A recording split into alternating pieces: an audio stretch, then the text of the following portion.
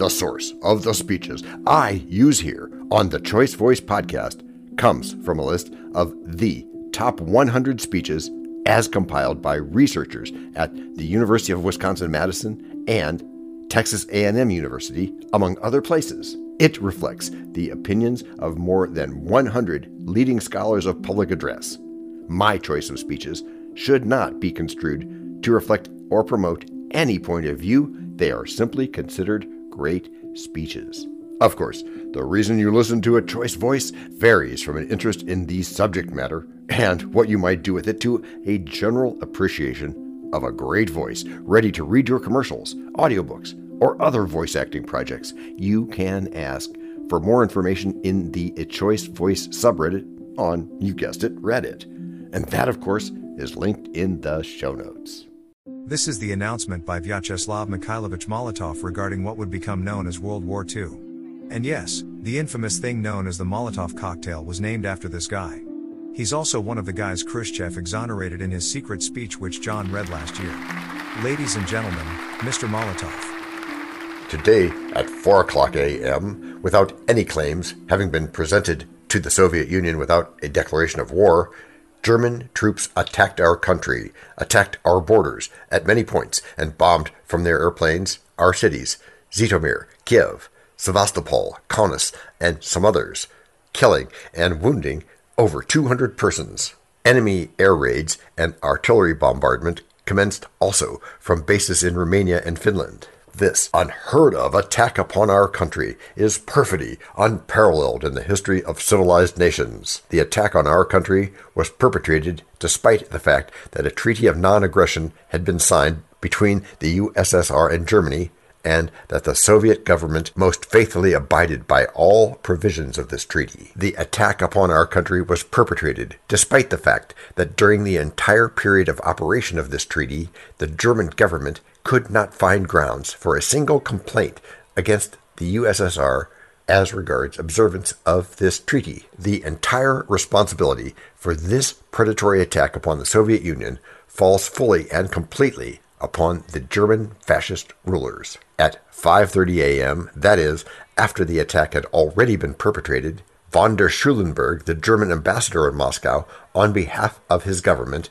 made the statement to me as People's Commissar for Foreign Affairs to the effect that the German government had decided to launch war against the USSR because of the concentration of Red Army units near the eastern German border. I replied on behalf of the Soviet government that up to the last minute the German government had not presented any claims to the Soviet government, that Germany had attacked the USSR in spite of the peaceful position of the Soviet Union, and that therefore fascist Germany indisputably is the aggressor in this affair. I must also emphasize, as spokesman for the government of the Soviet Union, that our troops and our aircraft have committed no violation of the border at any point, and that therefore the announcement made this morning over Romanian radio, alleging that Soviet aircraft had fired at Romanian airports, is a complete lie and a provocation, attempting retroactively to cook up incriminating evidence against the Soviet Union for alleged non-observance of the terms of the Soviet-German Pact. Now, however,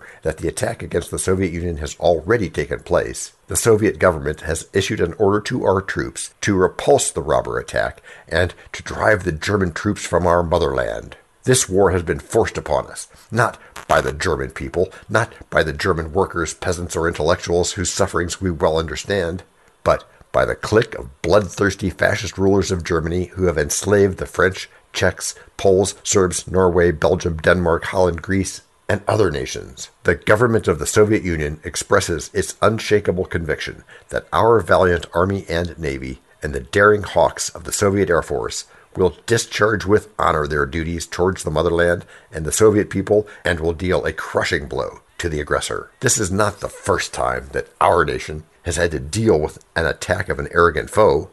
At the time of Napoleon's invasion of Russia, our people's reply was war for the fatherland, and Napoleon suffered defeat and met his doom.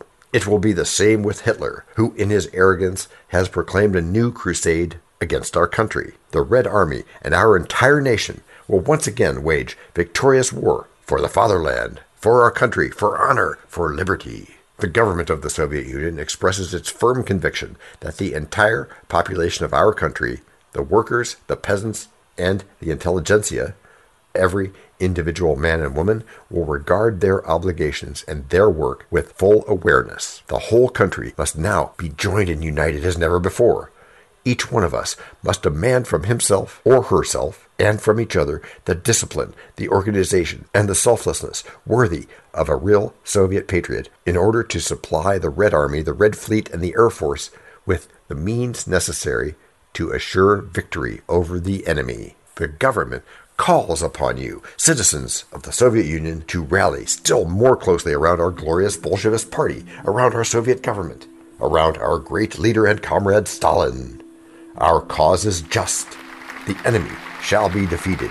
Victory will be ours. Next week we hear John's reading of the last known sermon given by the Prophet Muhammad. Join us. This podcast and our other podcast are productions of Little Red Hen Industries. The supporting cast who helps me bake the bread includes Techno King, John C. Brandy, Alter Ego, Doubting Thomas, Fact Checker, A Small Brown Beef Animal, Seriously, Tiny. Facts are important but are also easy. Social Manager, Abraham Lincoln, Media Expert, Augustus Caesar. Psychologist, William James. Sound Designer, Adobe's Creative Suite. Spanish Consultant, Cameron J.K. Brandy. French Consultant, Leah, the Do-Your-Own Research Lady. Videographer, Ato Monkoshki. Audio Props, Les Paul. Inspiration, many podcasts and other sources, and of course Napoleon Hill. We also have websites, and you can subscribe to both podcasts.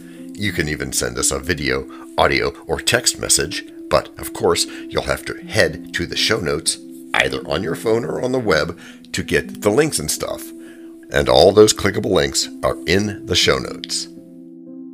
And before we forget, the artificial intelligence or AI voices that you hear in our work are offered up by Google, Amazon Polly, and OpenAI, like we say in the show notes. They don't sponsor us yet, but we love what they do, and we just love what AI can do when lovingly crafted. Finally, you can find us on podmatch.com, matchmaker.fm, Podbooker, and Podcast Guests, where we consider guests and consider guesting on other people's shows. And really finally, the music for our pods comes from Cute by Bensound and from Piano Background by Nick Simon Adams, as well as from AI MuseNet. The sound effect credits go to Jackson Academy Ashmore, Canusi G, Dr. Jekyll, Joe Payne, Everything Sounds, MK Play More Stories, ERH, Sand Emotions, Big Pickle 51, and Just Kidding. Yes, that's his or her name. All on freesound.org. Also, languages are the bomb. Paul.